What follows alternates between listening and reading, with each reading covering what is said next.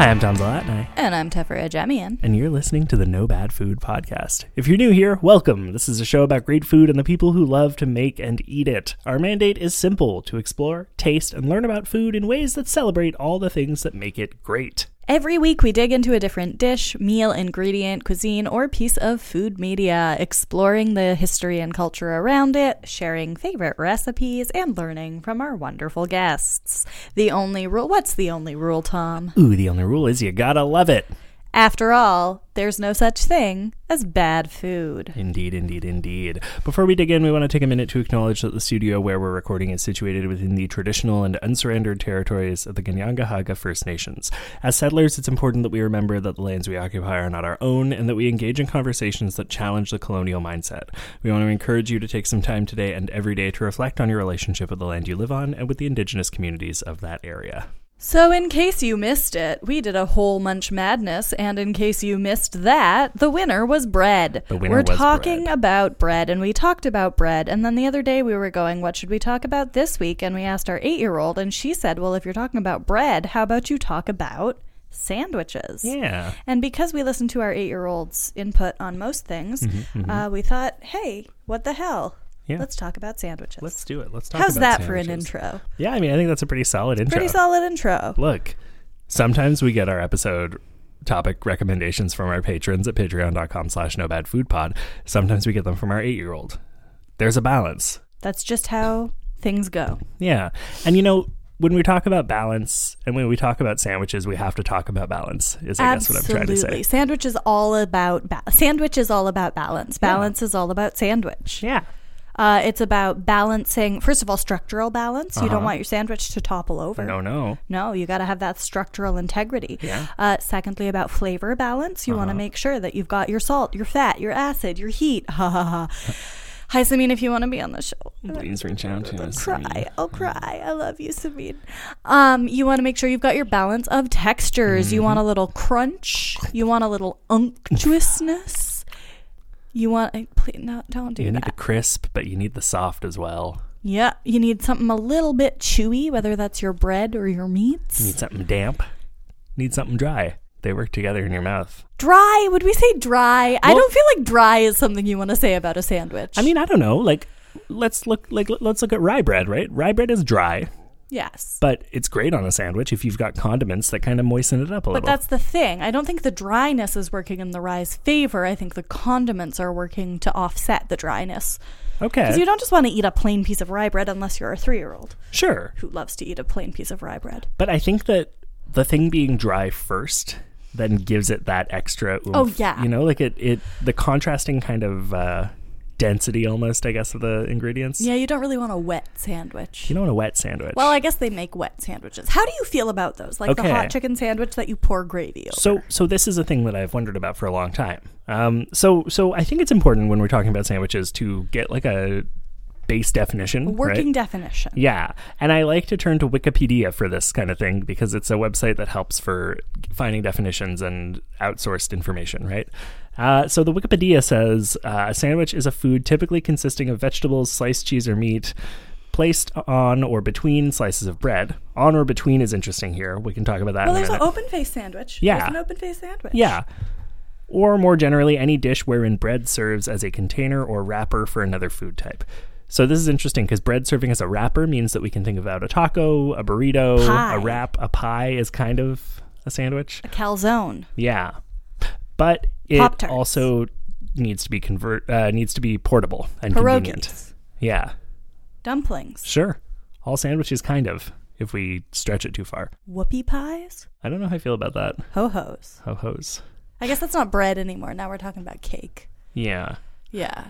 So anyway, so that kind of aside, you know, now that we've got our sandwich definition kind of locked, you know. So this is the sandwich definition we're going with? We're going with the definition that defines a pie as a sandwich? No, we're going with, generally speaking, it is stuff between slices of bread. Okay.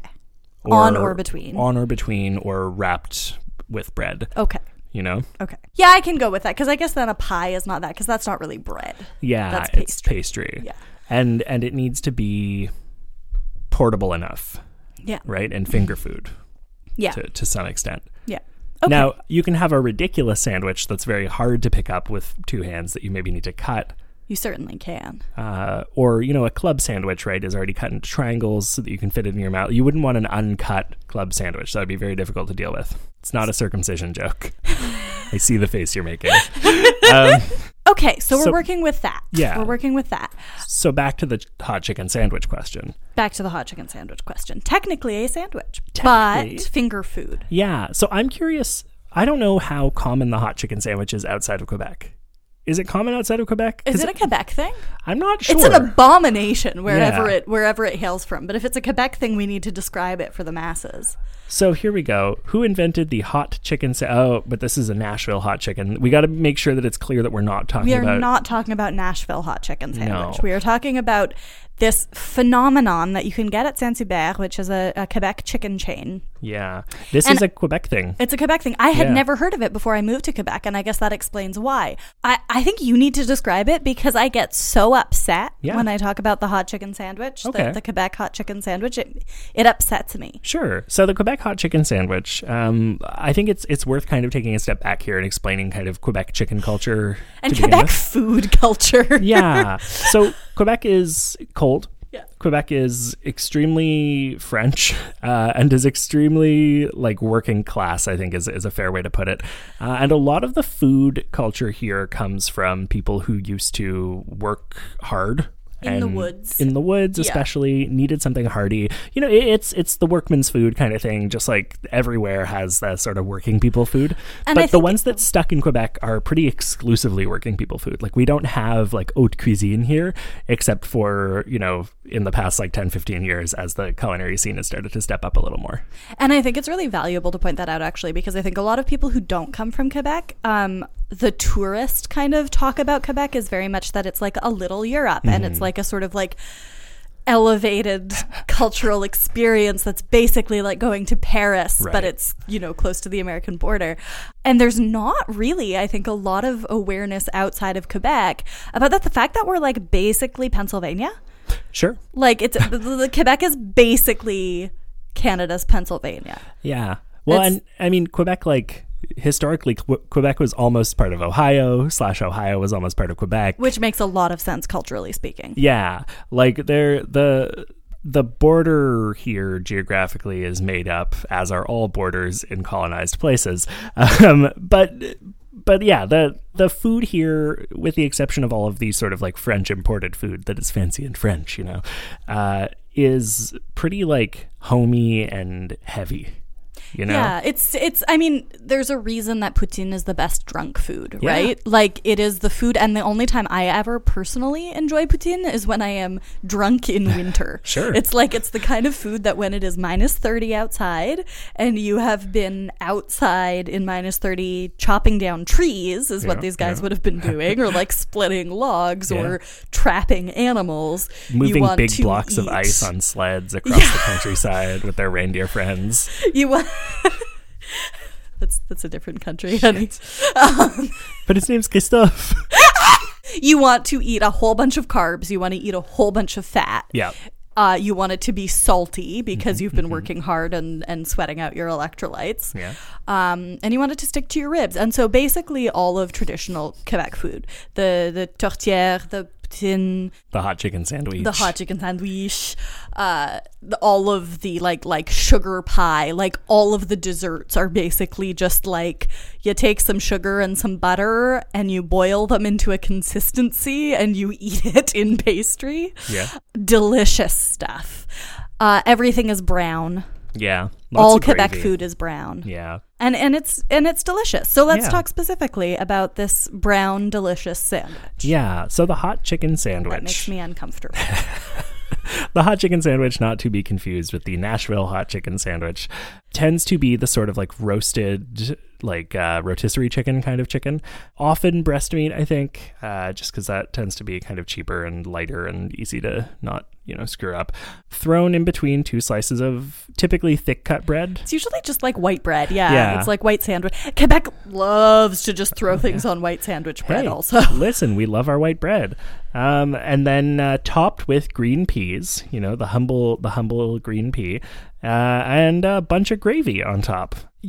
Sometimes you'll see it with cheese as well, depending on where you're getting it, who's making it, that kind of thing. But generally speaking, it is a sandwich with chicken and a bunch of gravy and peas on top. Yeah.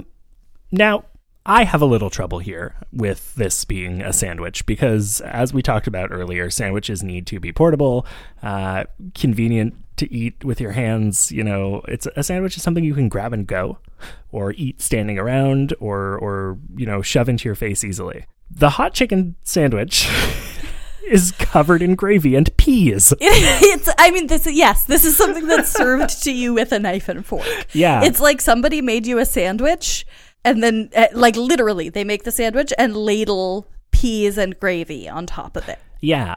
And, look, it's delicious. It's a very tasty thing. I've never had one because they make me so uncomfortable. Sure. I think that probably... can't eat bread. Yeah, that too, yeah.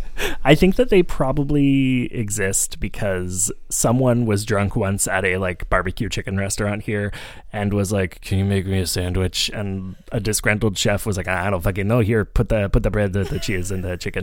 And so many things do happen like that. I'm just guessing here, but it feels like something that a disgruntled line cook would just throw together for someone who wanted a sandwich. And then maybe they didn't put the gravy on right away. Yeah. And he was like, "Oh, it's kind of dry. Can I get something else?" And the chef was like, "Oh, fuck it," and put the gravy on top. And it was good. This is what this feels like to me. And it's technically a sandwich by virtue of being bread with stuff in the middle. It's almost like a pot pie with bread instead of the crust. It's almost like a lasagna, but terrible. If I ordered a lasagna that was listed as being, layered wheat product with a layer of meat and a delicious sauce and greens, and then I got this, I would be like, technically this is true, but go fuck yourself. A lasagna is almost a sandwich, really. We can talk about that. It's almost a club sandwich. I would argue that a cold lasagna, like a fridge cold lasagna the next day, is a sandwich if you eat it with your hands. Bold argument. But yeah, so I am okay with calling the hot chicken sandwich a sandwich, only in that, I get it, but also it makes me mad. And I think that if someone ordered it not knowing what it was, they would be really pissed off. Well, that's essentially how I encountered it. Yeah. I didn't order it, but I was going through a menu and I was like, oh, that sounds good. And I was thinking, that's the other thing. I was thinking, Nashville hot chicken, right? I was thinking, this sounds like a good sandwich. And then just happened to see a photo of it. And I was like, I almost ordered that thing. There's peas on it. Here's the thing. Why are there peas on it? None of the ingredients of the hot chicken sandwich are offensive to me in combination with each other. Yeah. It's a really delicious bite. And I will frequently get a hot chicken poutine. That is, swap the bread out for fries and cheese curds, and this is an incredible dish. It's just structurally not a sandwich. I think you can make it one. You can make it one easily. You want to know how? You just put everything inside. This is the abomination of this sandwich. But here's the thing. Is that you could just mix the chicken with the gravy and the peas and put the bread on top, and it would be a perfectly acceptable sandwich. Yeah, exactly. Yeah. And if you're worried about the peas falling out, I got a blender for you. Or an immersion blender. Make a mushy peas kind of situation. Spread it like an avocado goop. I gotta argue with you on that one. You don't like it?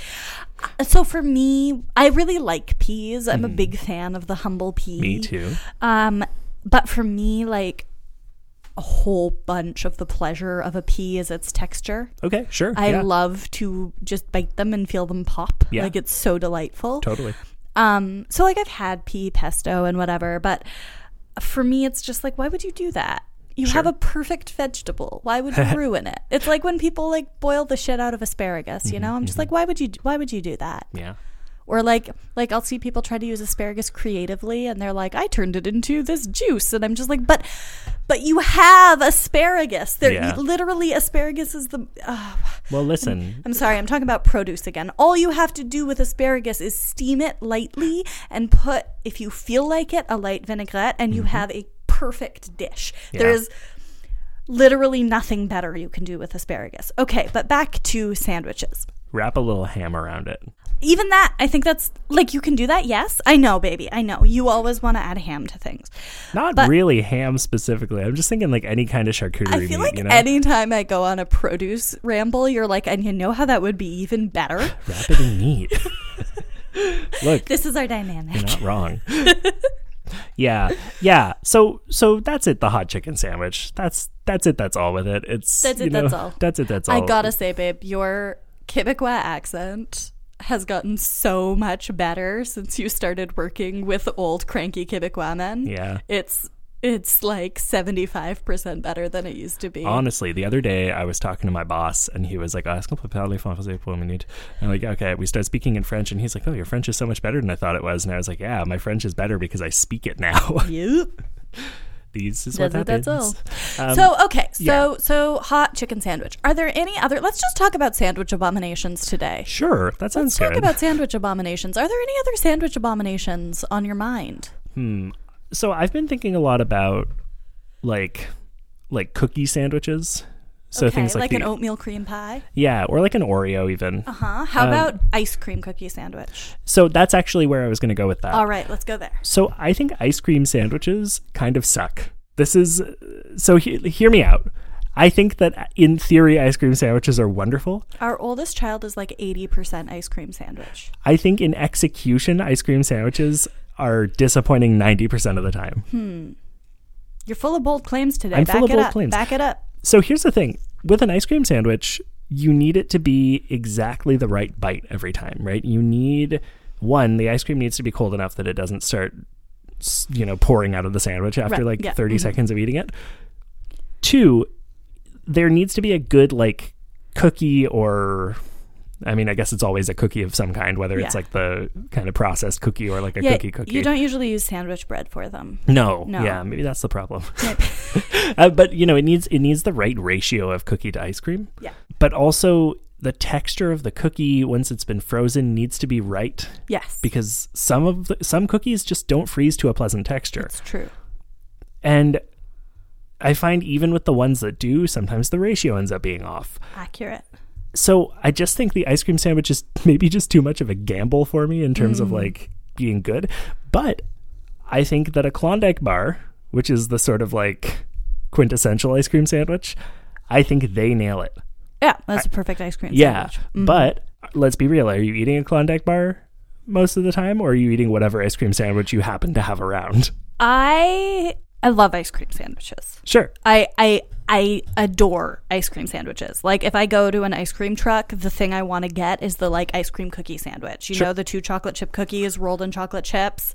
Nom nom nom. That or a Choco Taco, also really good. See, I don't like those ones. That's interesting. Tell me why. So I agree that an ice cream sandwich is extremely difficult to execute. This is why it's often assigned in the higher rankings of baking championships, because ice cream is hard to get right. Cookies are hard to get right. But then that balance of getting your ice cream hard enough that it'll hold, but soft enough that you can eat it comfortably, and your cookie also needs to be soft enough when it's frozen that you can bite through it easily. And you're trying to get the cookie and the ice cream to be about the same texture when they're frozen. Sure. It's extremely difficult. It's extremely difficult.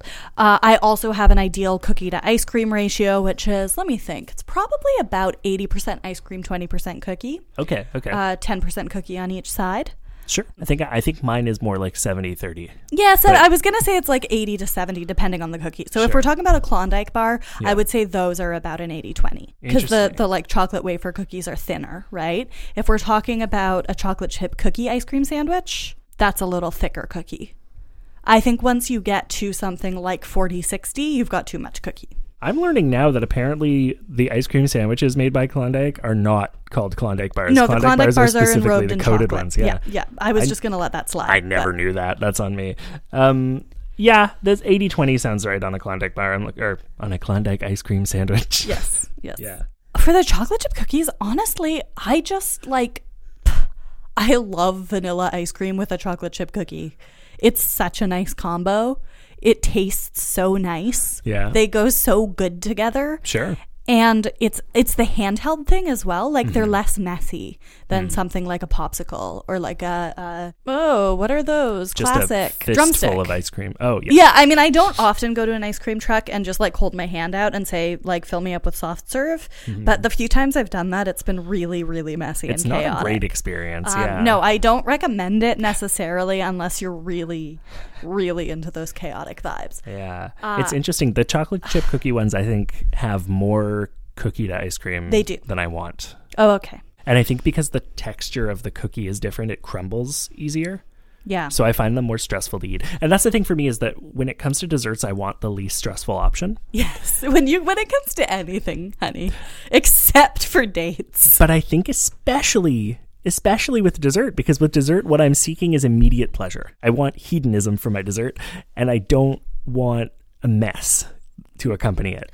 Hedonism is often accompanied by a mess. I know, but that's it. Like, I want instant satisfaction with no repercussions. Oh, don't we all? Yeah. Well, and I think that, damn it, that's what I want for my ice cream sandwiches. And I think that Klondike is the only one that gives me that. I just want to go buy some Klondike ice cream sandwiches now. We are not sponsored by Klondike, but holler at me if you want to sponsor us, Klondike. You know what we'd do for a Klondike bar? I can't say it on air. Yeah, I really, you want to make me happy, bring me an ice cream sandwich. I'm just going to put that out there for pretty much anybody. You want to butter me up, bring me a nice ice cream sandwich. I will eat it and be happy. I should maybe retcon what I said earlier about 90% of ice cream sandwiches sucking. I don't really mean that. I think I more mean, for me, the experience of eating an ice cream sandwich is not ideal 90% of the time. Yeah, that's fair. Yeah. You know, the ones that I don't actually love are the Oreo ones. Sure. I think the cookie is too hard. Yeah. But because I have sensitive little teethies, and that's it. Like that's the problem with ice cream sandwiches, right? Is that texturally and temperature-wise, there are things going on there that can be really difficult for people in terms of mouth accessibility. So I have very sensitive teeth, especially cold sensitive. And actually, I think now that we're talking about this, one of the reasons I got into the ice cream cookie sandwich is because I can bite into it a whole lot more comfortably than I can bite into an ice cream cone. Okay. So if I have an ice cream cone, I have to I'm sorry. I have to tongue it and lip it. I can't use my teeth. Okay. Using my teeth is really uncomfortable. It's too cold. The cookie has insulative properties, so even though it is as cold as the ice cream, it doesn't feel as cold as the ice cream. Sure. And because they're stuck together. Yeah. Well, that's the thing. I bite through the cookie and then I break. Oh, okay. So my teeth do not have to go into the ice cream because my teeth are sensitive little babies who cannot handle touching ice cream. So it actually makes that process of eating the ice cream easier for me. You turn the cookie into a utensil that is managed by your teeth instead of by your hands. Yes, basically. That's fascinating. I like that. Okay, speaking of things that we would do for a Klondike bar, how about we hop over to the mid-roll? Let's hop over to the mid-roll. Oh, money. Can we have some? If you're enjoying the show so far, give it to us, the monies. If you're enjoying the show so far, bring me an ice cream sandwich. Tepper needs ice cream sandwich money. Can you give us a little money? You're making me uncomfortable. Not quite as uncomfortable as a hot chicken sandwich, but a little bit. We're sandwiching the uncomfortable stuff in the middle of the episode. Ooh, baby! Between two slices of content. Just like a little bit of a spicy condiment in the middle of your listening experience. Filthy. If you're enjoying the show so far, make sure to hit subscribe on whatever platform you're listening on. If you were enjoying the show until I said that spicy condiment thing, just pretend I didn't say it and hit subscribe. Imagine anyway. I never went, ooh. So you never miss an episode of Tom going, oh. While you're at it, consider leaving a rating and review on Apple Podcasts or sharing this episode with a friend, maybe a friend who really likes sandwiches. Yeah. For every new rating and review we get during the month of May, we'll be donating $2 to the Depot, our local food bank here in NDG. They can turn every $1 into $3 worth of sandwiches for a family in need. So it's food actually, guys, but sandwiches, we're on theme. Sure. So by doing the simple free act of leaving a rating and review of the show, you're functionally donating $6 worth of food to people who need it. Mm-hmm. Yeah. Thinking about a $6 sandwich, oof, it's a good sandwich. That's a good sandwich. You can make a good sandwich for $6. Yeah. it gets tricky, right? Because if you have to buy a loaf of bread and a bunch of each thing, it adds up fast. Like you might have to buy like $15 worth of stuff. But then you'll make several sandwiches. Exactly. Yeah. Yeah. Anyway, do it. There's no other way to turn 0 into 6. So if that math is exciting for you, do it. Do it. Make a sandwich out of your money. Eat your money. Money sandwich. It's all fake anyway, so give it to us. Exactly. You can read all about what the Depot is doing at the link in the description of this episode. Don't forget to eat the rich while you're at it. Put them in the middle of a sandwich. Yum, yum, yum. What is a guillotine but a head sandwich with... It's a deli slicer. Oh, I know a few people who could pay me a visit. Is there anything else we need to plug here in the middle of the show, or should we get right back to it? Why don't we just get right back? Perfect. What's your ideal sandwich? Ooh, Build me your dream sandwich. Yeah, okay. This is a very hard question for me because I think it changes regularly. Mm-hmm.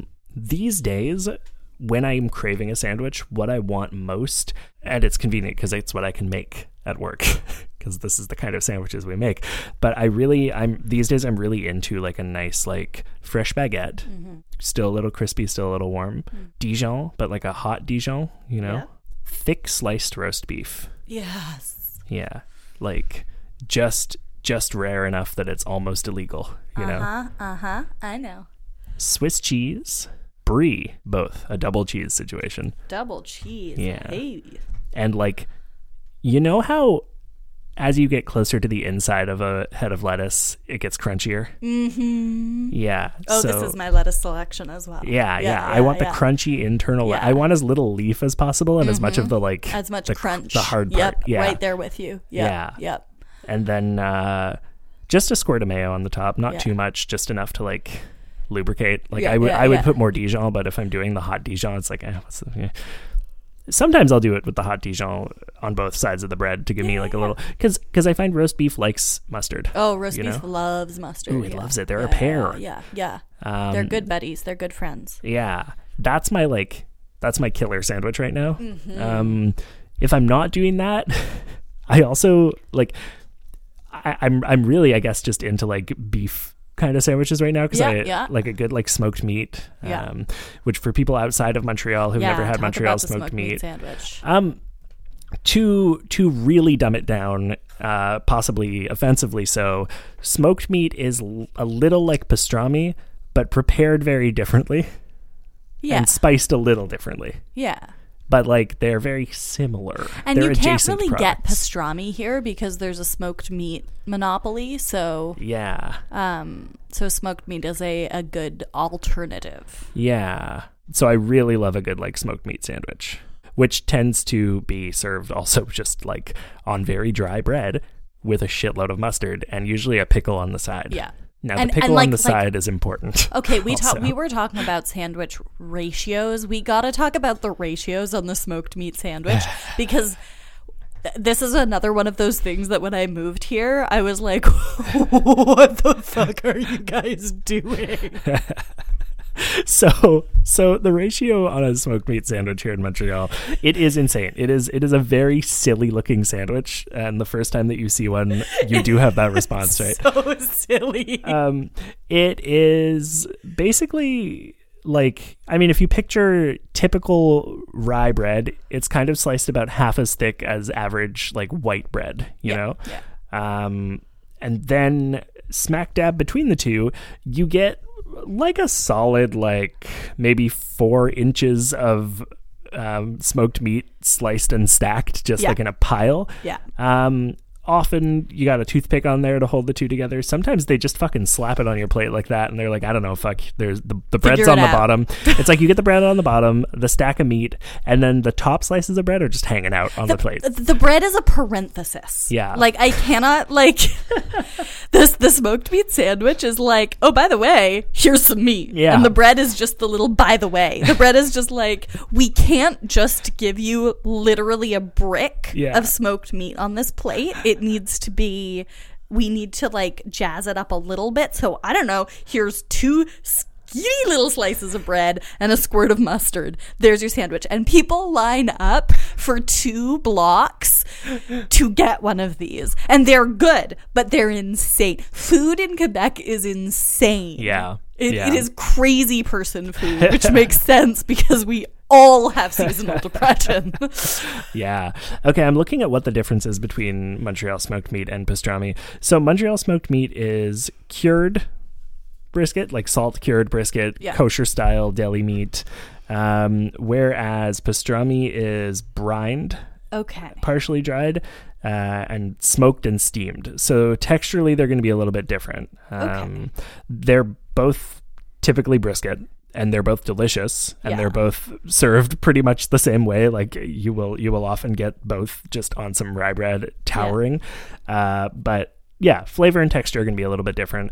Montreal smoked meat tends to also be, prepared with Montreal steak spice, which is a whole other thing that we can talk about another time. But it's a steak spice dry rub that we have here in Montreal. Yeah, that Montreal steak spice is something people know about. That's something people know about outside of Montreal. So a fun thing about Montreal steak spice, Schwartz's Deli in Montreal downtown, or I guess in the Plateau, created it back in the 40s, 50s, roughly. Okay. And that's like when it became a thing. The guy who created the blend, Morris the Shadow Sherman. All right. Do you want to know why I'm telling you about this? Is he related to someone we know? He sure is. He is the great uncle of friend of the show, Andy Sherman. Oh my God. And why did they call him the Shadow? I have no idea. You got to ask Andy. I don't know if Andy knows either. Oh my God. When was he alive? He was making smoked meat and stuff in the 40s and 50s. I have no idea. Was this some scary prohibition related? I doubt it. I think it's, I don't know. People get nicknames, I know, but the Shadow. Yeah. The Shadow is an ominous nickname. That's not just a nickname, That's not just Burger Daddy. That's the Shadow. That's ominous. Maybe he would slink in the corners making sandwiches and sneak up to your table and bring it to you without saying a word. Maybe. But yeah, so for me the perfect sandwich right now is heavy on the beef, heavy on the seasoning, and then heavy on the mustard, crunchy bread, be it baguette or rye. Yeah. How about you? It's kind of funny because I have a top tier sandwich that has been my top tier sandwich since I was a teenager. Sure. I love this sandwich, and it's actually not that different from yours. Okay. Which I wasn't expecting because you used to be in a real gabagool mortadella stage. Sure. So I thought we were going to be coming at this from different angles. Sure. But apparently, so my favorite sandwich, bread, I can switch up the bread. It can be a lot of different kinds of bread. This is good on sourdough, but I'm going to go with my classic original, which would be just a 7-grain sandwich bread. Okay. One of those kind of hearty sandwich breads that have a little bit of a sweetness to them. Sure. Lightly toasted. Then mayo and whole grain mustard. I really like whole grain mustard a lot. It's my top mustard. It's the mustard I keep around. I'm not a huge fan of yellow mustard. Okay. I think it's just about what I grew up with. I grew up with seedy Dijon mustard, and I really like it. Yeah, I love a seedy mustard too. Oh, so good. The popping. Yeah, I think I like popping, which is wild because I hate caviar. Roast beef. Yeah. Just deli roast beef is fine, but just a good pile of roast beef. Either some cheddar or some pepper jack. Okay. Sometimes no cheese though. I have been public about this as a controversial opinion, but I am a person who can kind of take or leave cheese on my sandwiches and in my heart. Sliced tomato. The riper, fresher, the better. Sure. Nice, juicy tomato. Crunchy lettuce. Dill pickles. Mm-hmm. Mayo. I think I already said mayo. Maybe a bit. And your bread. Okay. And the bread is lightly toasted. Shunk it down a little bit, give it a little shunk, give it a little press. Yep. In half diagonally. Okay. Personally, I have a very small jaw. I have the kind of jaw that makes dentists go, "Oh my God, your jaw is very petite," every time I see them. Yeah. So they take out the kids' tools to work on your mouth. They literally have to use children's films for my x-rays or my mouth gets all cut up. I have a very small jaw. and small teeth. And so I like my sandwich to be manageable. Usually when we get into toothpick territory with a sandwich, I can't eat that sandwich. Right. I can't, like, not comfortably. You know, like, I can get my mouth pretty wide, but, like, if I'm eating a sandwich, I just want to be able to take a bite out of it. Course, I don't want to have to be, like, focusing. Yeah. So, like, yeah, I like to have it so that if I pick it up with both hands, it's going to stay together. I'm going to be able to eat it comfortably. So good. I love that sandwich. I've loved that really sandwich for, like, you know, I don't know, 18 years. Yeah. I would like to give, however, a special shout out to another one of my favorite sandwiches. Sure. One that I am extremely particular about and generally only like if I personally make it, or my mom, who taught me how to make it, which is tuna salad. Yeah. You know what I'm talking about. I make a good tuna salad. You do. Yeah.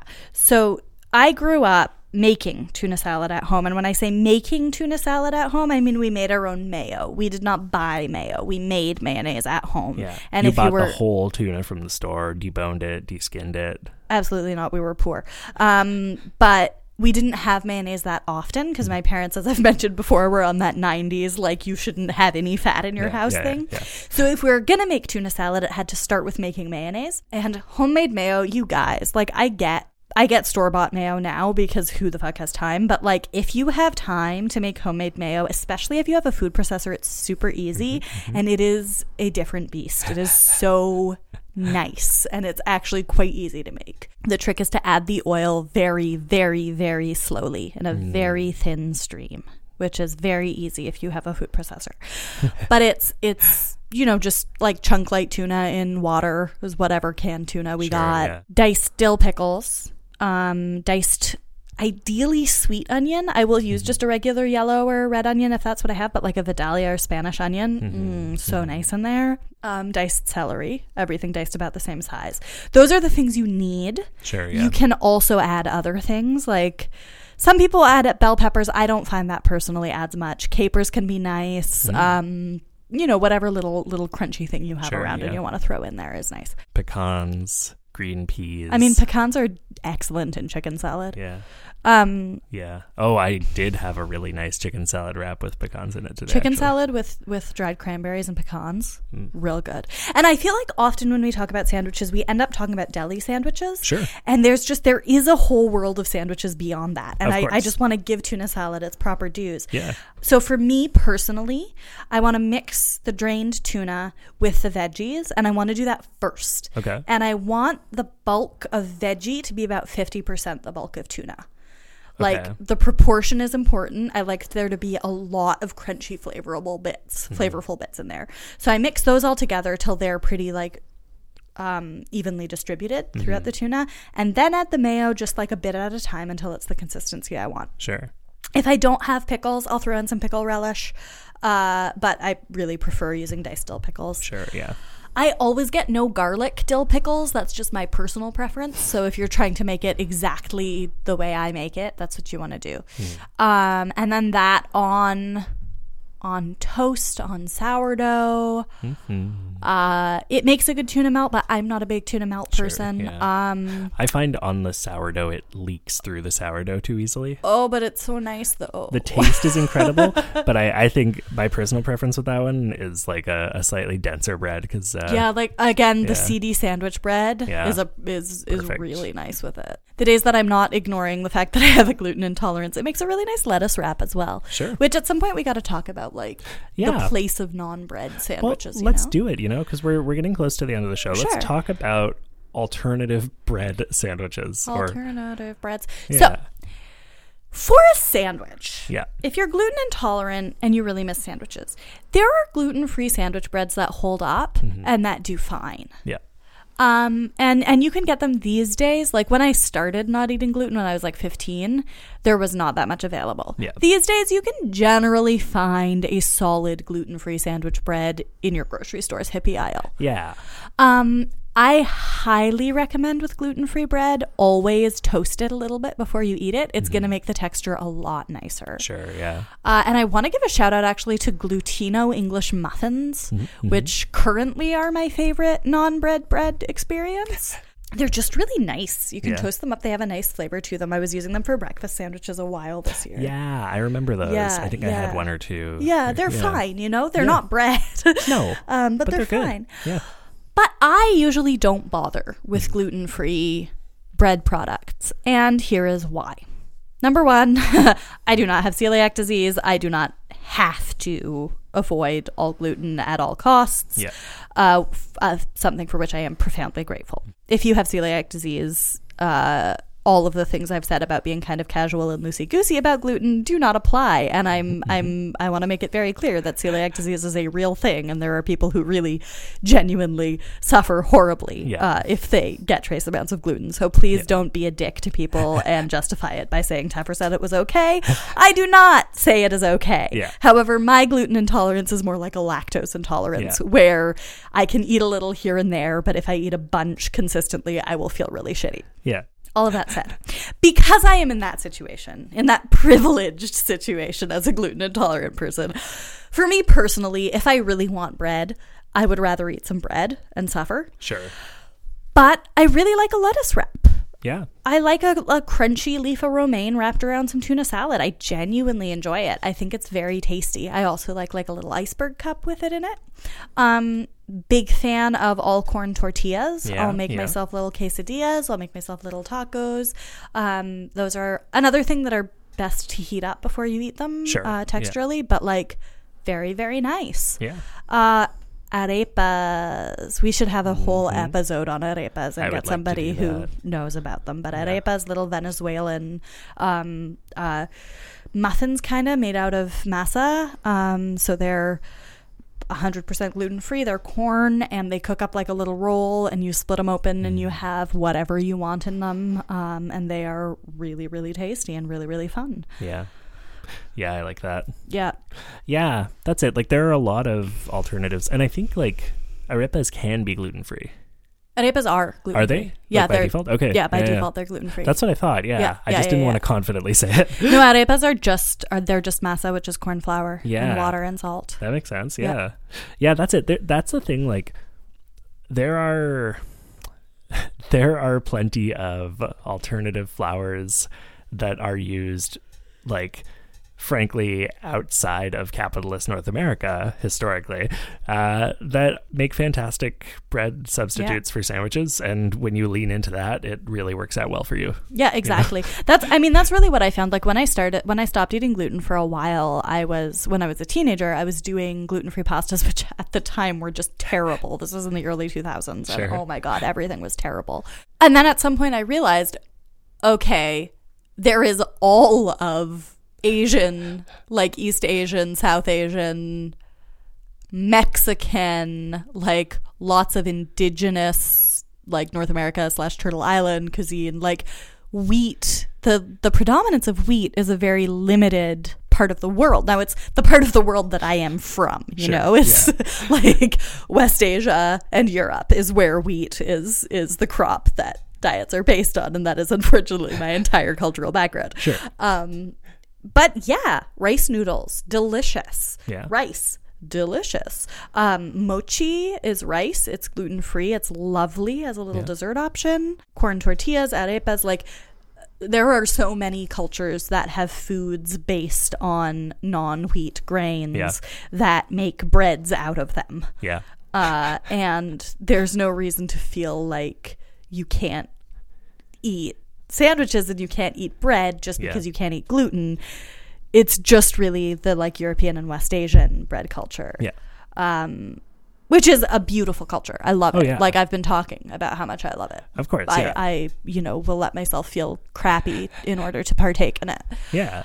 But it's worth remembering that these other types of breads exist and like if you're feeling like, bummed about having to eat like gluten-free attempts at standard Western bread or whatever, look outside the box a little, Yeah. I love, this is interesting because this one is pretty North American in origin, honestly, but a sort of like Southern style biscuit can be made with alternative flours really, really successively and really tasty. We get the like Bob's Red Mill 1-for-1 baking flour or whatever. Shout out to that baking mix. It's so good. It's so good. And even the one that's not specifically the baking flour, but it's still the like 1-for-1 all-purpose. See, I don't like that one because it has chickpea flour in it, and I don't love the taste of chickpea flour. But I've used both for my biscuits, and both work.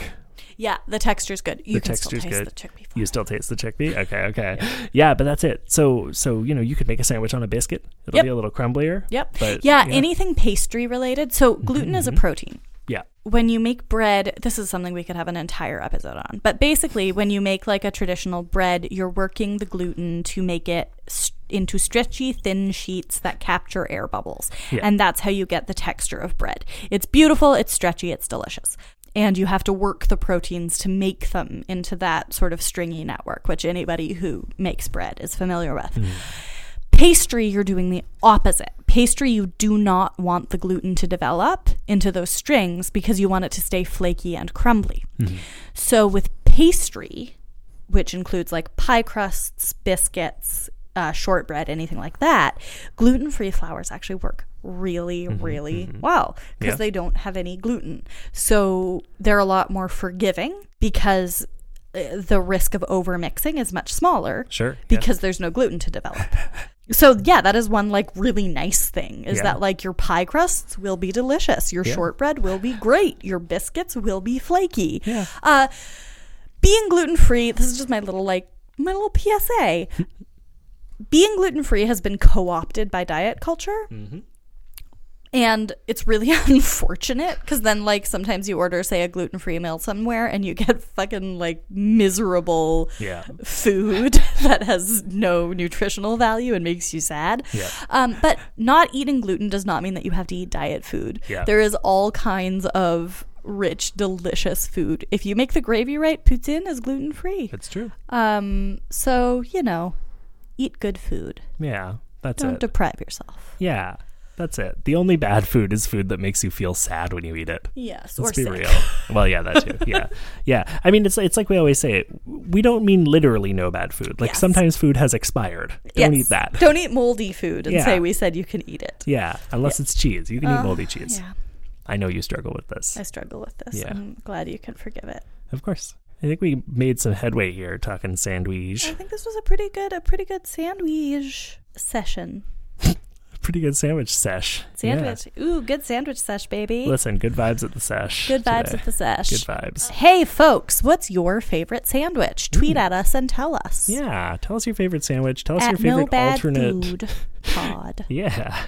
Tell us your favorite alternate sandwich option as well. Tell us both. Yeah. If you're more of a indie type, you can tell us your favorite alt sandwich. Yeah, exactly. I'm not like other girls. Bread gives me a tummy ache. Ooh. That's it. That's the end of the show. That's all. Let's pour some gravy on this bad boy and get the heck out of here. Thank you so much for listening to this installment of Not Munch Madness anymore. I haven't updated the notes in a couple of weeks. Thanks so much to listening to. Ooh, thank you so much for listening. Ooh. No, stop. Sandwich. Don't do that for free. Who says That's it's patrons free? Only. Thank you so much for listening to No Bad Food. Do you want to join the conversation? Hit us up on Twitter and Instagram at No Bad Food Pod and individually at Tefferbear and at Tom Zalatni. If you like this episode and want to help us make the show even better, you can head to patreon.com/NoBadFoodPod to donate. For as little as $1 a month, you'll be joining the ranks of fine folks like Patrick, Gabriel, Kendall and Carlea, Thomas, Killian, Sarah Angelica, Anne, Andrew, Laura, Chantal, David, and Erica. Our patrons get access to all kinds of awesome perks, including the ability to request topics for episodes of the show. If that's exciting for you, head to patreon.com/NoBadFoodPod and make it happen.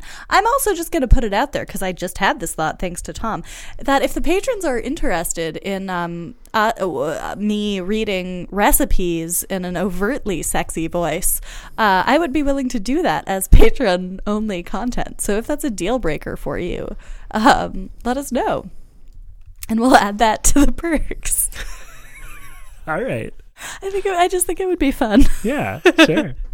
We also have merch if you want. You want to get some merch? Get a shirt, mug, mouse pad, sticker, pop socket. I just like saying pop socket. Pop socket. Get a sandwich with our logo on it. You can hit the merch link in the description to get all sorts of great stuff from our lovely friends over at TeePublic. There is an important disclaimer here. There are no sandwiches with our logo on them at the current time. If you request TeePublic enough times, spam their email inbox. Spam TeePublic's customer service people with requests for sandwich.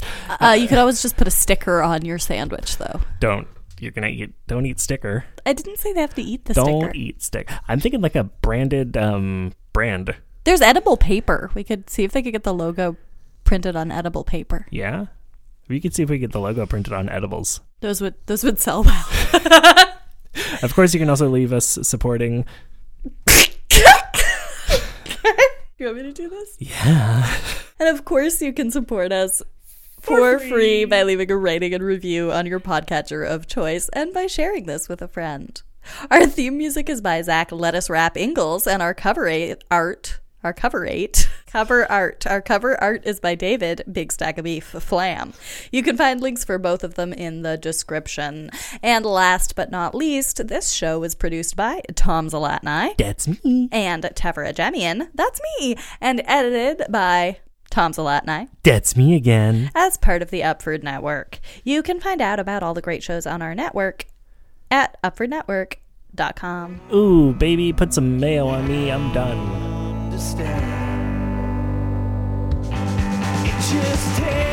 a little time. It takes a little time. It takes a little time with me. I hope you don't mind. We'll take it slow this time. You know I'm well worth the wait. Hey, I'm October Jones, Hi, and this I'm Fish with Legs. I'm a fish with legs. I'm the elemental creature of water, and I'm here to tell you about my podcast called October Jones and Fish with Legs, starring me and my best friend. October Jones. Nailed it.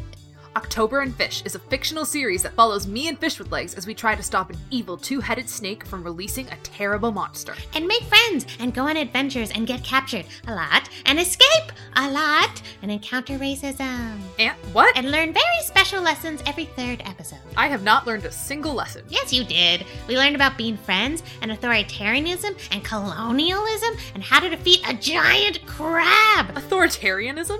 They're in authority for a reason, Fish with Legs. If everyone followed the rules set in place by the human government, then there wouldn't be... Fun for adults and kids.